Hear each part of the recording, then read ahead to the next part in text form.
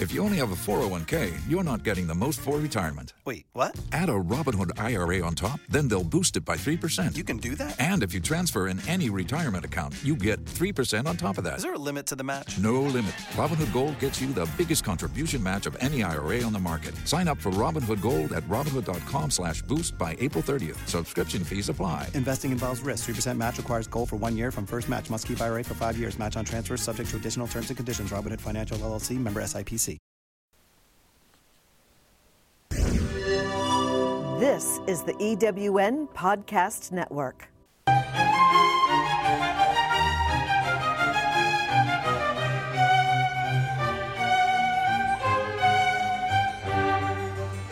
Hello, this is Dr. Judy Cook, welcoming you back to Shrink Wrapped, a place where you can learn skills to shrink away some of your troubles, wrap yourself in more enjoyment, and begin to find more and more rapture about being in this incredible universe.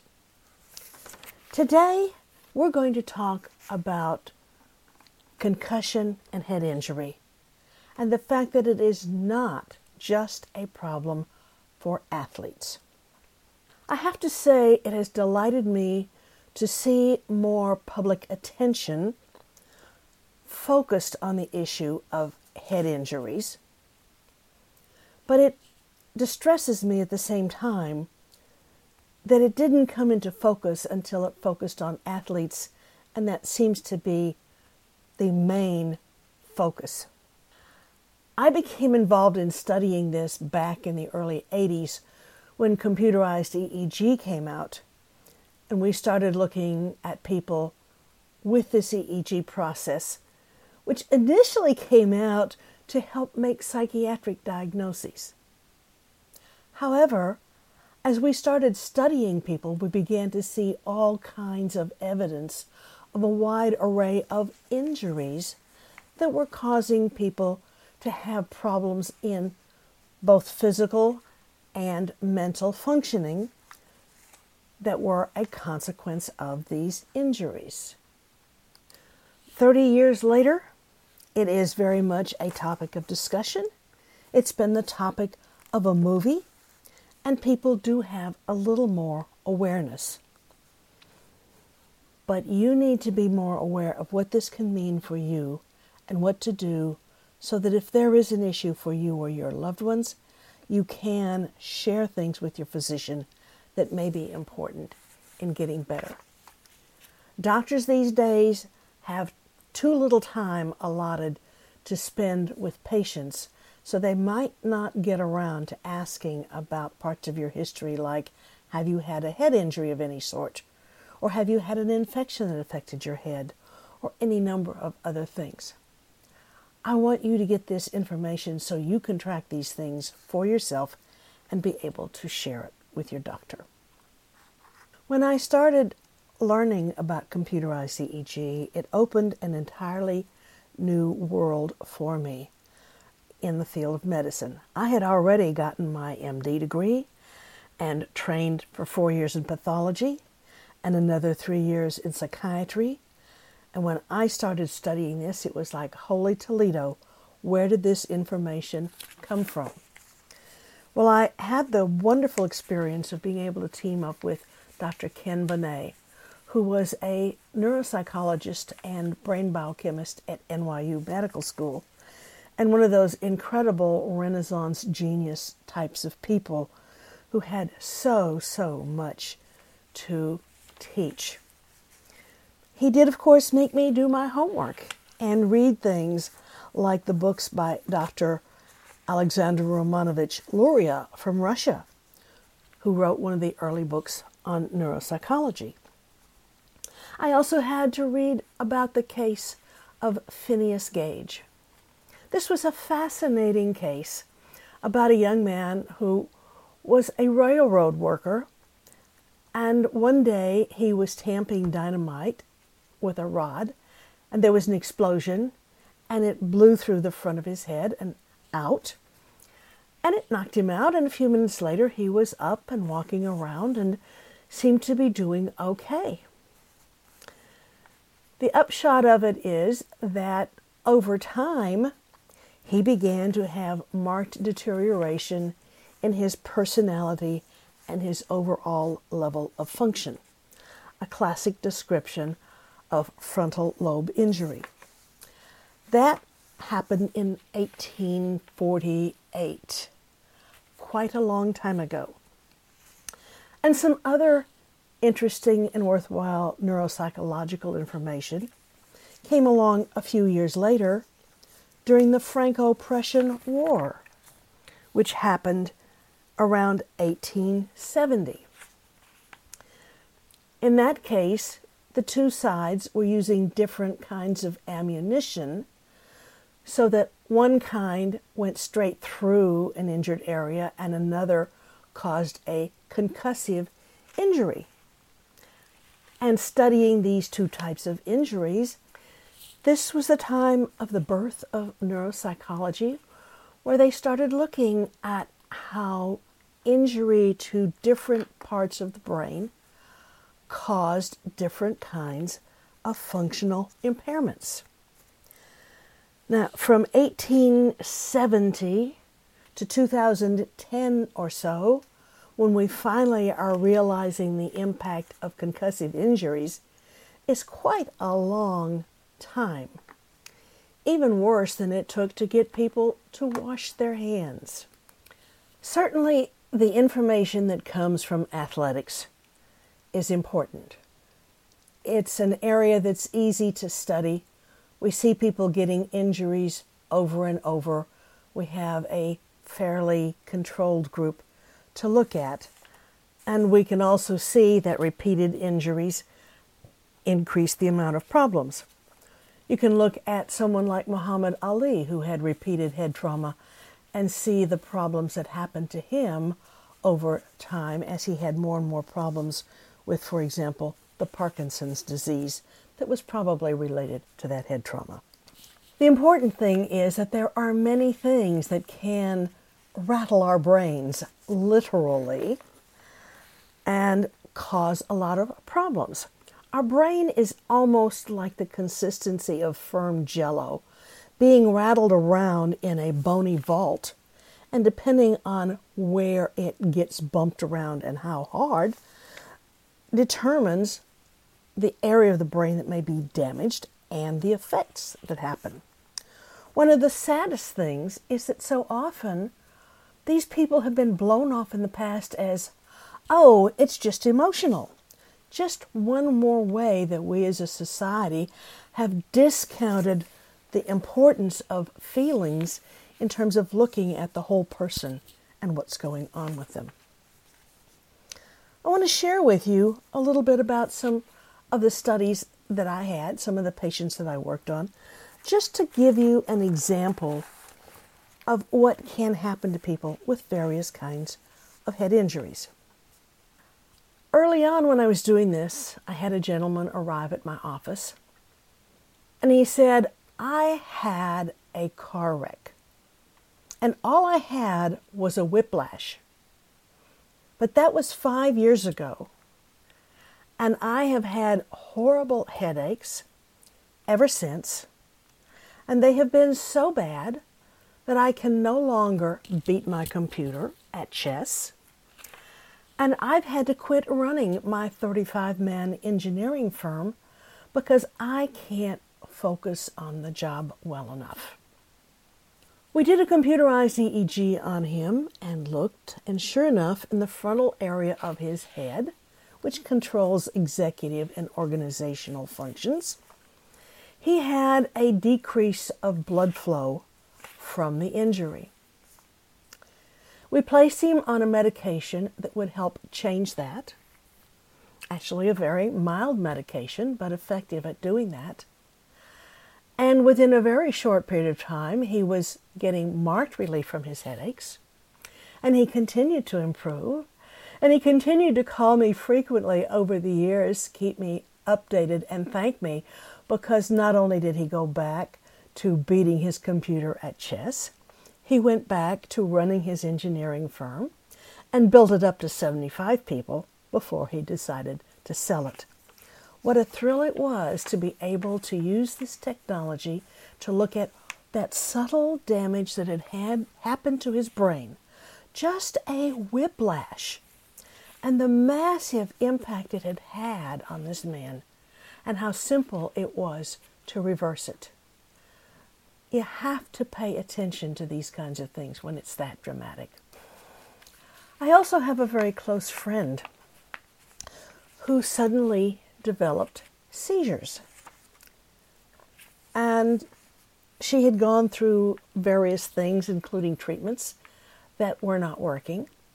And so when I started doing the computerized EEG, I did one on her. And I looked at it and I said, "When did you hit your head?"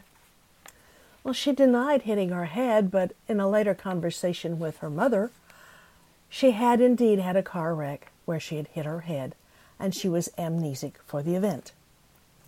She was treated with the same medicine we used for the engineer, and lo and behold, it would stop her seizures and her other problems with focus and concentration. The only problem with that was that if she stopped the medicine after she was doing well, and then she got into a situation where she was stressed again, this could irritate that damaged area and bring back the problem. But then that's very much like the thing that happens with seizures and a number of other issues within our brain and our body, that when we get overstressed, we need to back off and take care of ourselves and allow the normal healing process to take place. Most things that we think of as head trauma or concussion are a lot like a whiplash. They're sort of a front to back whipping of the head. And then you have things that affect the frontal lobe, which affects organization and concentration. It may affect the back of the brain, which is your visual lobes, and it can affect your visual capacities. And more than that, it rattles your temporal lobes, that area right over your ears, which tends to control your emotions, and so you can have wide mood swings.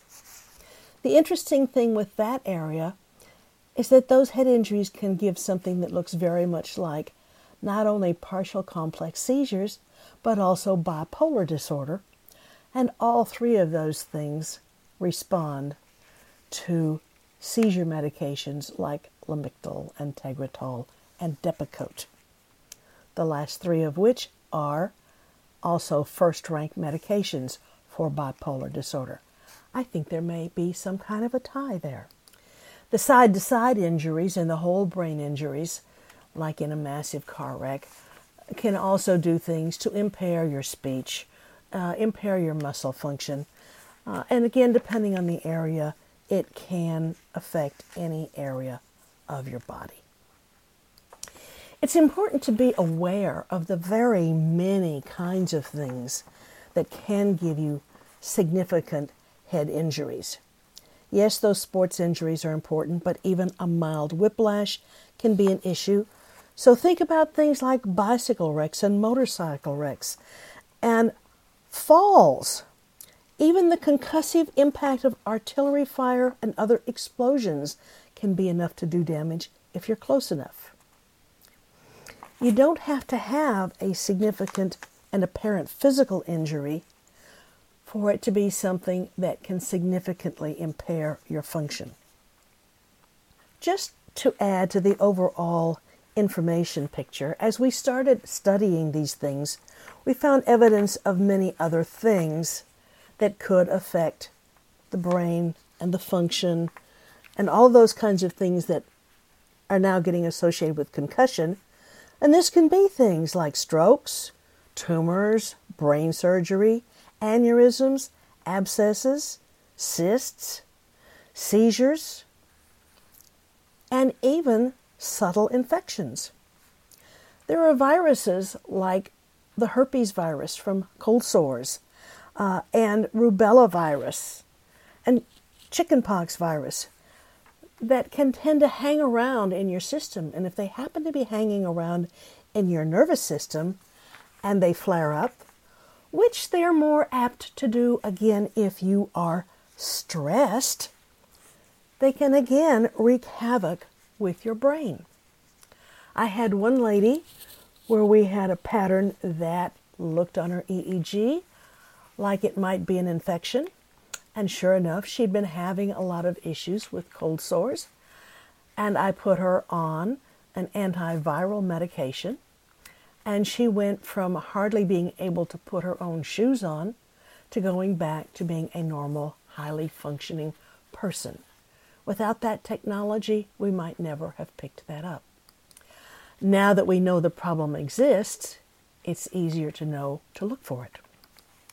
There is another source of injury that people really often don't want to look at, and that is the use of various chemical substances, including not just street drugs, but even more common things like alcohol. And these chemicals can work all kinds of adverse effects on your brain. This needs to be covered in more depth elsewhere, but it's certainly something to be touched on. It really is important, though, to realize that these head injuries can have significant effects in your brain function and not have apparent physical symptoms.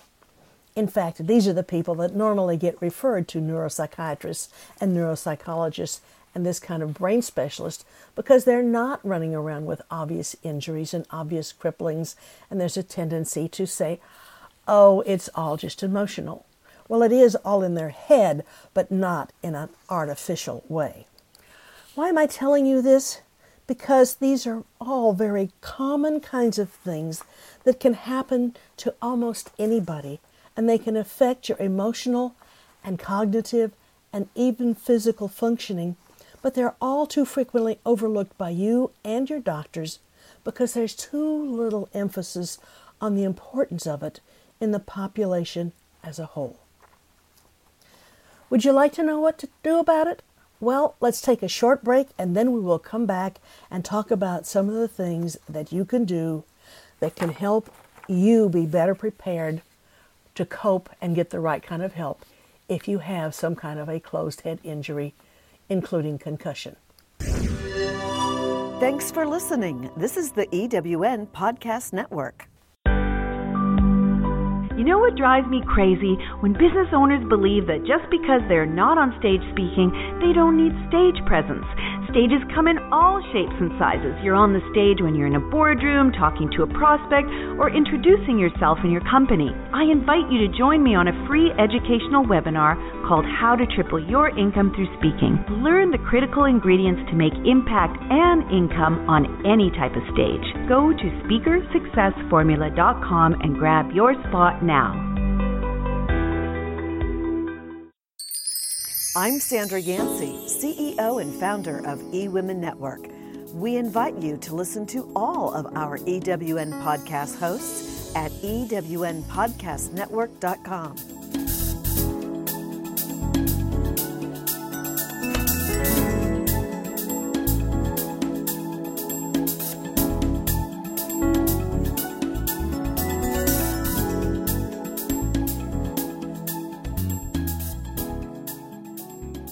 Welcome back to Shrink Wrapped. This is Dr. Judy Cook talking about concussions and other head injuries, here to tell you some things that you can do about it. First and foremost, if you think you've got a problem, start learning techniques to relax. It's a little like if you were already stressed and then somebody started scratching chalk on the blackboard. It would make you all the more upset. If your brain is irritated, and then you're pouring on further irritation from your overload with all these things that are bothering you, it makes that issue in your brain worse. So it's really important to learn some relaxation techniques. It's important to realize that we have learned so much about retraining the brain for cognitive and physical functioning, and there are many things that can be done. Even for people who have developmental issues, there are many techniques nowadays that can be used to help people take the areas of the brain that are working well and utilize that to help rebuild the strength in the other areas. There are many well-written books out there for the lay public. And a couple I would recommend for you would be Train Your Mind, Change Your Brain by Sharon Begley, and also Change Your Brain, Change Your Life by Dr. Daniel Amen. Both of them are two really credible and very readable resources. One of the most important things you can do personally, though, before you ever think of treatment, is start keeping a careful history. Whenever you or a loved one has a significant illness or injury, or even sometimes a head injury that doesn't seem all that significant, it's, quote, just a concussion, unquote, keep a record of it. Record what happened and when. In the case of the head trauma, what the nature of the injury was, what part of the head was hit, and any changes you notice right away. If it seems to clear up and then behavioral or functional changes come along later, keep written track of that as well. If family and friends start making comments like, "You don't seem like yourself since such and such happened," ask more and take notes and find out what they're noticing and monitor yourself for that. And also touch base with them periodically and have them help you monitor it. There's an old saying that it's rather hard to read the label from the inside of a bottle. And it's very hard for us sometimes to see our own level of functioning from inside, and we need that help from people outside ourselves to do that. So utilize those resources and keep track of things with the help of other people. And this is often a good tool to use anyway if you're having any kind of physical problem or emotional problem, is to have outside observers help you to track how you're improving. We're very impatient from the inside, and we're with ourselves every second of every day, and someone who's outside us can be more objective. This history is so important for you to keep track of. Although we are in a day when we now have computerized medical records, and in theory, this should be a wonderful way to now have incredible medical records that can be easily shared doctor to doctor. In fact, we aren't anywhere close to that. Most of the electronic medical record programs don't talk to each other and aren't nearly as efficient as a paper chart. Furthermore, doctors have hundreds of patients to take care of, and you have only you and your loved ones to be concerned about, and you need to be very important for you and your history, and help the doctor and yourself by keeping a very good history. If you do think that you have some kind of subtle injury to your brain that is causing some kind of change, whether it's an emotional change, a physical change, a decrease in your ability to work, a mood change, any number of things, large or small, that can happen, then you want to find someone who is actively interested in head injuries and their associated problems. So you may want to find a neuropsychologist or a neurologist or a neuropsychiatrist, or even look for a medical school that has a research program or a special unit that specializes in this area. This is still a time when there still has to be some creativity in looking at things and learning from them, and having a doctor who is aware and thoughtful and investigative is a very good thing to have. Depending on the findings and the technology used, different kinds of things will be used to initiate treatment. Once you are put on a treatment, it's important to really work with your doctor on it and to stick with it. If you have a rapid adverse reaction, obviously you want to talk to them about stopping it. But if your recommendation is relaxation techniques or exercise or changing diet or taking medications or doing things especially to retrain your brain, do them, and do them on a regular and faithful basis, because they aren't going to work otherwise. When people are retraining their brains, they have to practice and practice and practice. Just like when an athlete wants to be good at shooting baskets or throwing a football or hitting a tennis ball, they have to practice and practice and practice until it gets better and better, and those pathways are laid down stronger and stronger.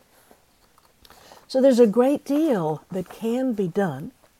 You need to keep a good history. You need to find a good clinician, and then you need to follow through with their recommendations, and then follow through with reporting to them how things are going. But keep in mind, the brain is the most important organ in your body. It is the one that keeps everything else running. It is also still the most complex and the most difficult to access and truly understand, and we still have a whole lot to learn from it. We have learned a lot, and there's a lot that can be done to help you. And do not blow off those brain injuries in you or someone else. Keep a watchful eye, and if something strange happens, reach out and ask for help. For now, we're going to wrap up for today, and next week we're going to be talking about why all the fuss about opiate drugs. Until then, this is Dr. Judy Cook with Shrink Wrapped, wishing you a wonderful week wrapped in wonderful progress toward a happier and healthier life. I'm Sandra Yancey, CEO and founder of eWomen Network. We invite you to listen to all of our EWN podcast hosts at ewnpodcastnetwork.com.